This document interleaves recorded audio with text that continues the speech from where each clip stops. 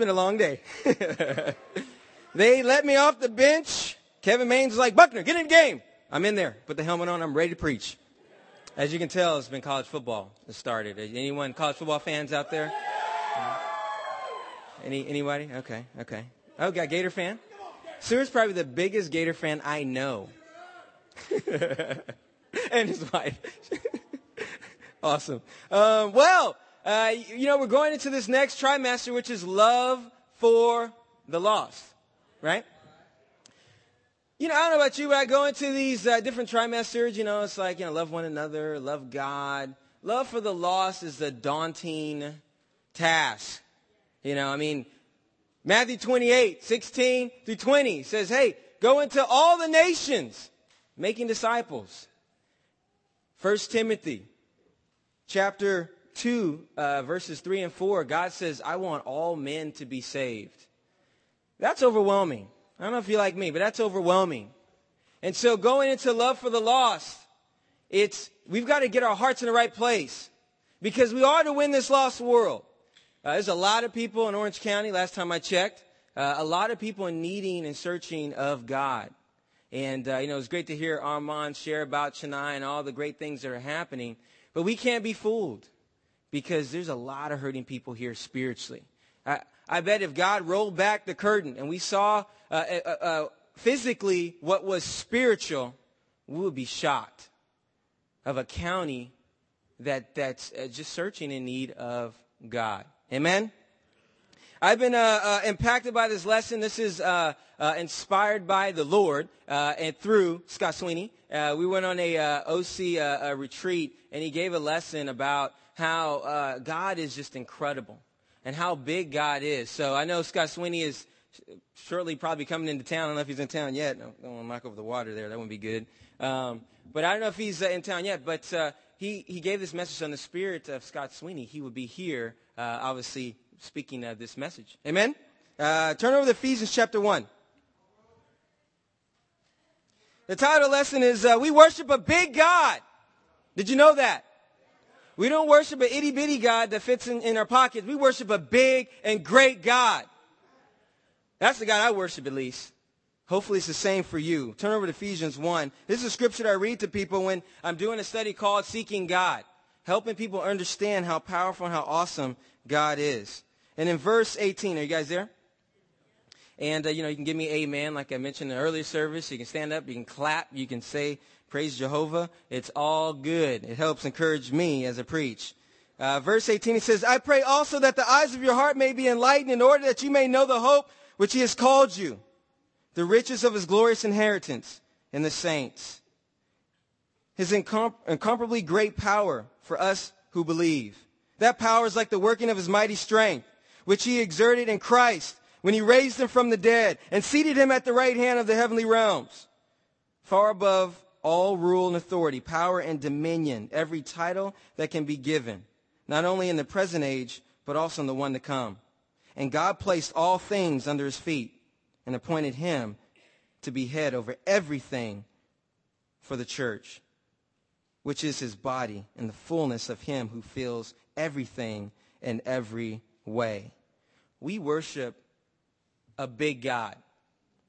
And I encourage you to go back and read all of Ephesians. It's a great chapter. Chapter 1 is amazing, how it breaks things down and it talks about how God has chosen us. But I love how he ends off here. He says that God has a power that can't be compared. When I do the study with people, I ask them, what is the most powerful thing that you can think of? And you get some random answers from the college students. One guy said, I forgot the cartoon. It was some random cartoon. I'm like, that's the best you can do, Of all the things you can think of, this is the best you can do. I mean, it's powerful, but I was like, I'm sure there's other things. But when I did this with the students, I showed a picture of the atom bomb, and it's this famous footage where they drop the atom bomb, and it just demolishes this house in like a second. I mean, just obliterates it. It almost turns to dust. And I think, wow, that's pretty powerful, right? But God is immeasurably more powerful. See, it can't even be compared. Is that the God you serve? I don't serve a God that's weak. I serve a God that's mighty. I serve a God that is powerful. And if we are to go out and save this lost world, you've got to believe that. You got to believe that you worship a big God. You know, I mentioned earlier for the service this morning, it's almost like those commercials, the Verizon commercial. I'm backed by the network, you know. And I love that image. It's like, that's God for us. It's like, who are you preaching? I'm like, I'm preaching the name of Jesus. God the Father. Come on. I'm backed by the network of Jesus Christ. And in having that inspiration, you know, I said earlier, I mean, there is no drop calls with Jesus. You pray with him. You pray to him. He answers your prayers. Amen. You've got to see tonight that you worship a big God. Another scripture, you can write it down. 1 Corinthians 1, verse 25. It says, for the foolishness of God is wiser than man's wisdom, and the weakness of God is stronger than man's strength. It's like his weakness is better than the best we got. The best we got. His weakness is stronger than that. You worship a mighty God. You know, the next minutes here, I just want to go through scriptures and Acts just to show how big God was. And this really moved my heart as I saw the early church and as they were going from place to place, preaching and proclaiming about Jesus. Lack of resources and everything. But the only thing that they were able to hold on to was that God was bigger than anything they faced. And it was just incredible. So turn over to Acts chapter 2. We're going to hop right on in there. And when you get there, can I get an amen? Wow, you got some fast turners right there. Did you really? Were you really in Acts? Okay, there we go. There we go. All right. Come on, Mateo. There we go. Acts chapter 2. And a little background of this. Jesus is in heaven. He's given the work over to the 11. They picked up Matthias to make it 12. And later on, they added Paul to make it 13. But they got the work. And again, in Matthew 28, you can go back and read it, 16 through 20. I mean, that to me, that would be an insecure time. That, it's funny because in like 16, it's like some doubted, you know, like, okay, you're here. Okay, you were to go in to save the world and you're still doubting. You know, when I read that, I'm like, wow. And so this is a very insecure time. And you would think, what's going to happen to the early church? What's going to happen at that first church service? You know, I got here today and I'm just I'm running around trying to make sure the service goes well today. And we are all Christians, been Christians for a long time. Some of you are visiting with us, amen. But I'm thinking of the first church service, I would be freaking out. Like, I'm preaching to who? What am I preaching? Let's look in Acts chapter 2. It's really amazing. In verse 1, it says, when the day of Pentecost came, they were all together in one place. Suddenly, a sound like a blowing of a violent wind came from heaven and filled the whole house where they were sitting. They saw what seemed to be tongues of fire that separated and came to rest on each of them. All of them were filled with the Holy Spirit and began to speak in other tongues as the Spirit enabled them. Now they're staying in Jerusalem, God-fearing Jews from every nation under heaven. When they heard this sound, the crowd came together in bewilderment because each one heard them speaking in his own language. Utterly amazed, they asked, are not all these men who are speaking Galileans? Then how is each of us hears them in their own native language? Parthians, Medes, Elamites, residents of Mesopotamia, Judea, Cappadocia, Pontus, and Asia, Phrygia, Pamphylia, Egypt, and parts of Libya near Cyrene, visitors from Rome, both Jews and converts to Judaism, Cretans, Arabs, we hear them declaring the wonders of God in our own tongues. Amazed and perplexed, they ask one another, what does this mean? Wow. And the first point I want to make is that God was bigger than their lack of experience. Here's a bunch of guys that have no idea what they're doing. They're to go and to save people from all nations. How are you going to do that? You know, I mean, all of them were Galileans. How are you going to do that? Really? That had to go through, I went through my mind. I'm looking at everyone like, brothers, how are we supposed to go into all nations? Like, Jesus didn't explain that. All he said was, wait here, you'll receive spirit from on high. Thanks, Jesus. I don't know what that means. But you know what? They trusted in God and knew that God was bigger than that. God was way bigger than that. I mean, he brought tongues of fire. I mean, it's better than anything that Jesus would explain. I mean, it came in tongues of fire, start speaking in other tongues. They're ready to go and preach God's word. That's amazing. God is bigger than our lack of experience. Our lack of experience. And I want to ask you a question. When you go out and share your faith, what are you insecure of? You know, when you go out and share your faith, I don't know if you're like me, I get so insecure. I'm trying to fix my hair, what little I have. You know, I'm trying to grow this, whatever this is. I look like a 12-year-old boy, you know. I gotta grow some facial hair. I go on campus, people think I'm a freshman. I'm not a freshman, I'm not even in school. And so, I get so insecure. I'm trying to, got my cards ready. I'm ready to go out and share. I'm so insecure. God is bigger than that. What are you insecure about when you go share your faith? What are you insecure about? Let's see what happened to unschooled ordinary men, what Acts 13 or Acts 4:13 says. You don't have to turn there. Stay in chapter 2. We're going to drop down to 41. But the Bible describes this group as unschooled and ordinary men. Let's see what happened at the first church service.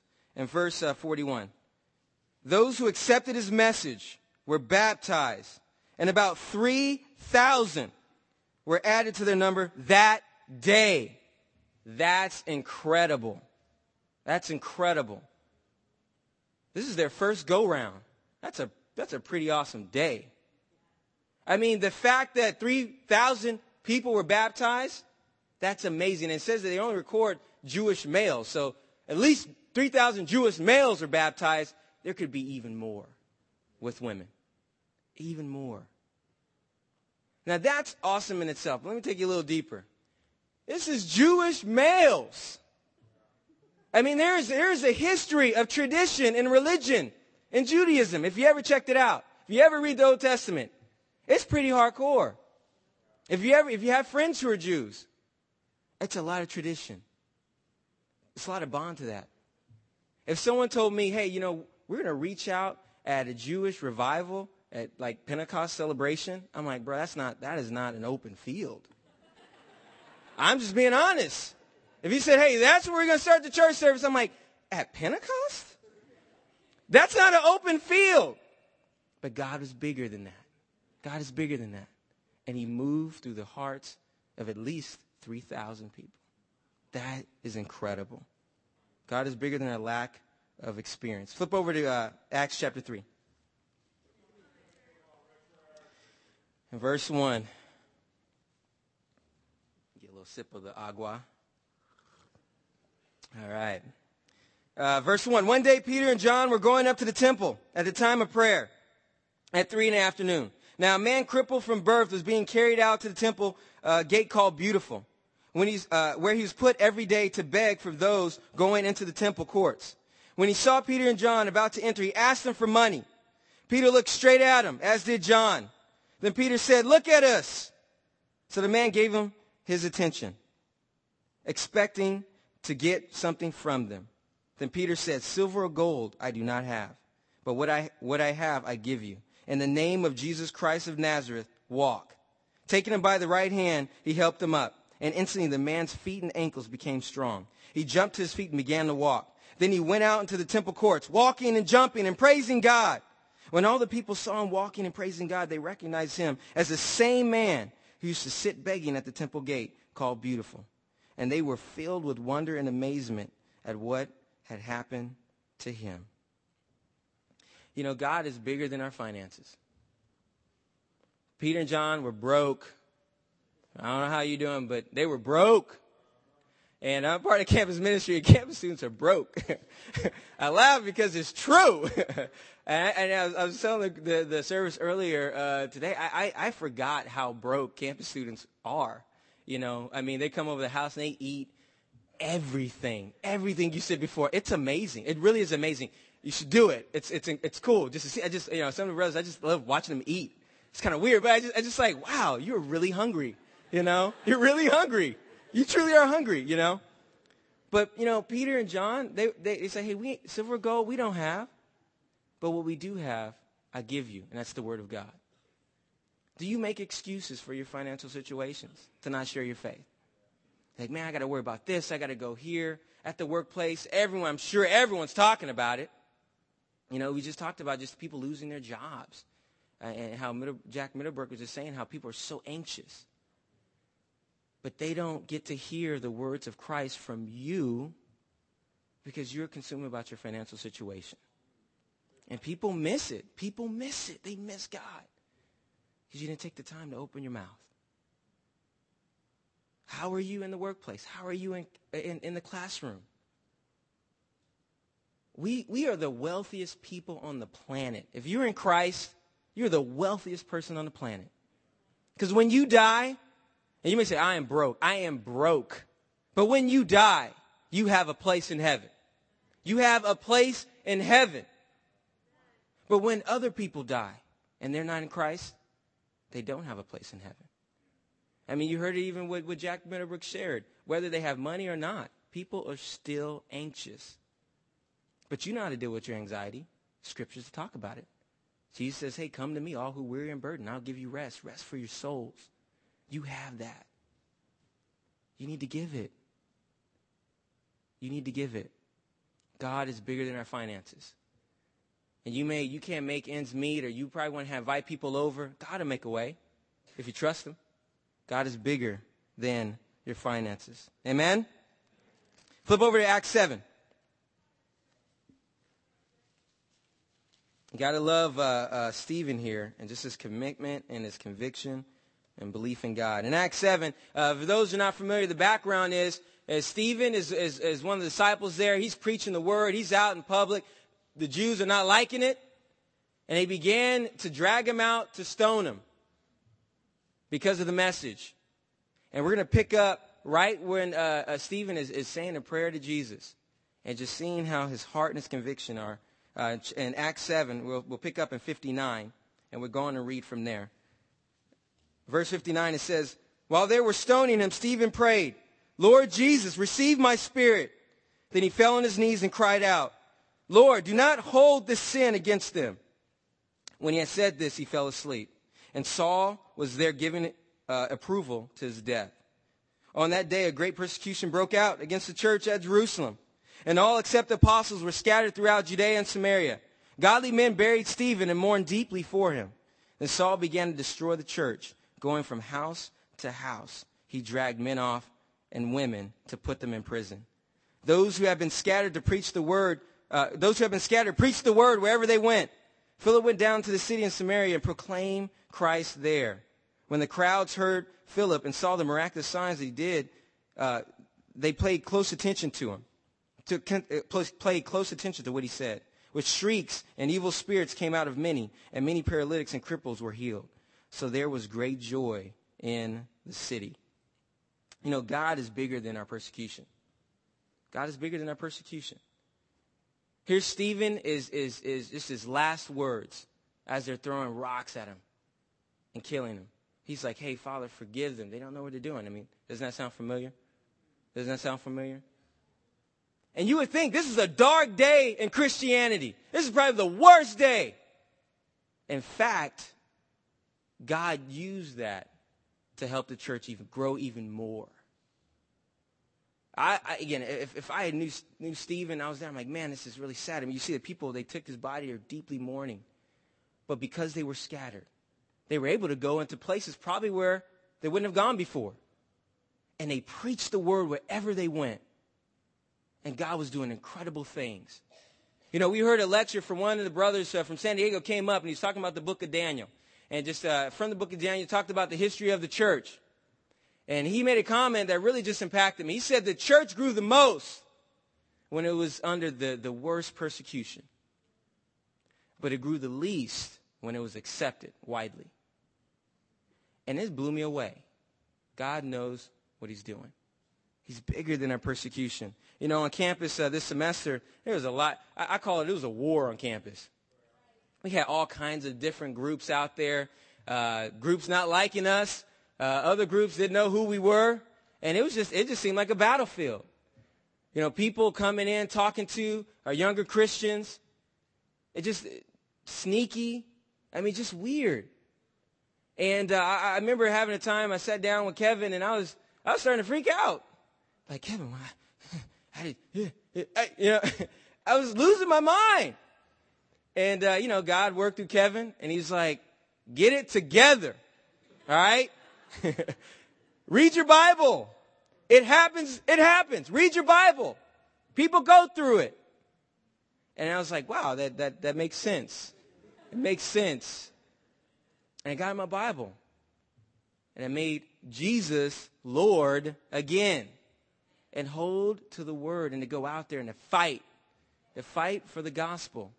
Because God is bigger than our persecution. God is bigger than persecution. We've had I am so encouraged by the students. We probably had the best rush weeks I have ever seen in the campus ministry. It's been incredible. It's not because of any of us. It's because God is bigger than everything happening on campus. Everything happened on campus. I am proud of the campus ministry that we have in Orange County. I'm getting a little choked up about it. But it's really amazing. God is bigger than persecution. You may have family members that are persecuting you right now. God's bigger than that. People may be persecuting you at work. God is bigger than that.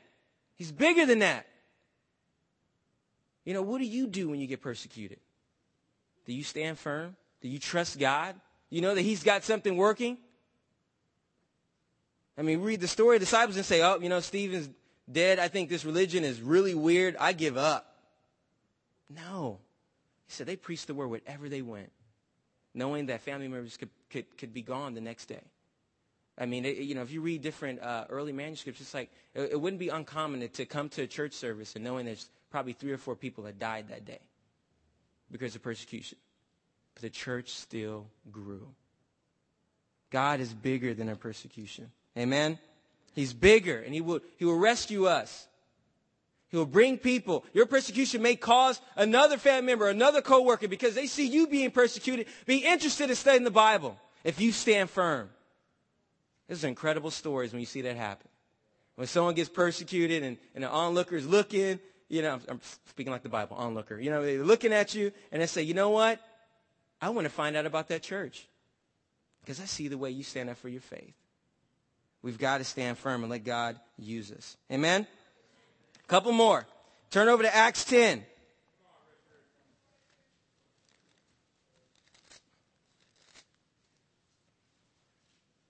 And in Acts 10, you have the story of Cornelius. Incredible story. Where God was making his point to Peter, saying, now I want you to go reach out to the Gentiles.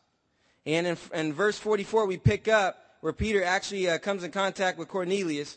In 44, it says, while Peter was still speaking these words, the Holy Spirit came on all who heard the message. The circumcised believers had come with Peter were astonished that the gift of the Holy Spirit had been poured out even on the Gentiles. For they heard them speaking in tongues and praising God. Then Peter said, can anyone keep these people from being baptized with water? They have received the Holy Spirit just as we have. So he ordered that they be baptized in the name of Jesus Christ. And then they asked Peter to stay with them for a few days. God is bigger than our perception of people. This was the first time in the history of what we know, reading Acts, of the first Gentile convert. And I'm sure the perception was, hey, we're just going to reach out to the Jews. That's what they did. It's how the church started. But God was like, no, we're going to take it deeper. We're to reach out to the Gentiles. God is bigger than our perception of people around us. Are there people at work or at school that you write off? You think, that person's not open. I don't know if they'll ever be open. I don't think so. God is bigger than that. God is bigger than that. I was not open at all.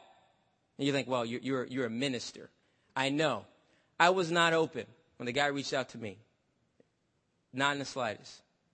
Not at all. Okay? I'm emphasizing that because it's true. I was running, I keep saying running, but I was walking away from this guy because I knew he wanted to get something from me. I didn't want to give it to him. I don't know what it was, but I didn't want to be near him.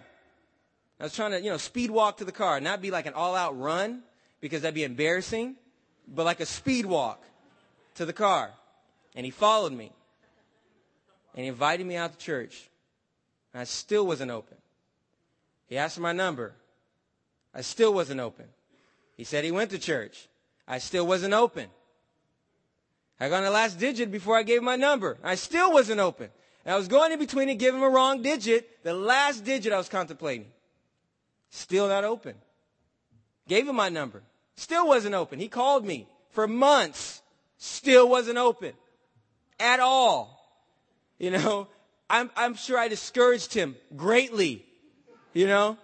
I don't know, because you call people like, man, I thought that, you know, I called people back because I thought they were cool. They were like, yeah, it's great. Like, Bible study? Awesome. Yeah, you know. And you call them and you can't get a hold of them, or you call them, it's like a wrong number. I was not open all the way through.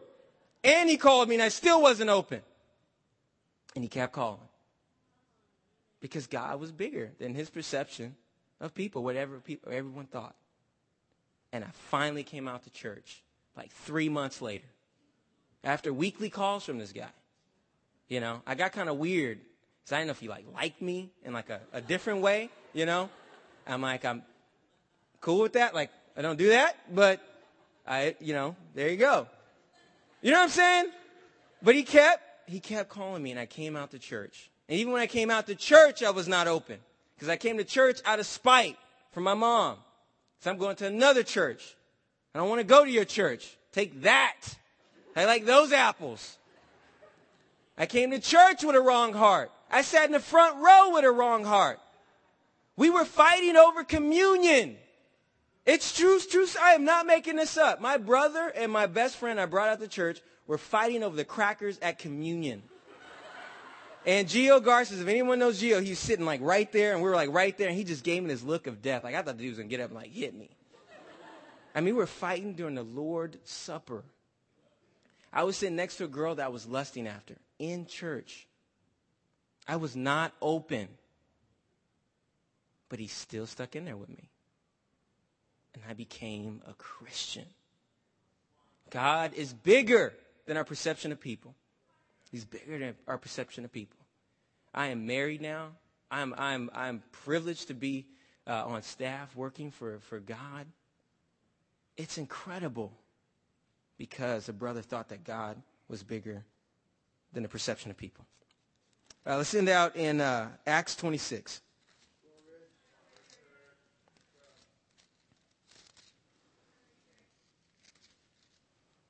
I love this. It's one of my favorite lines from Paul in all of Acts.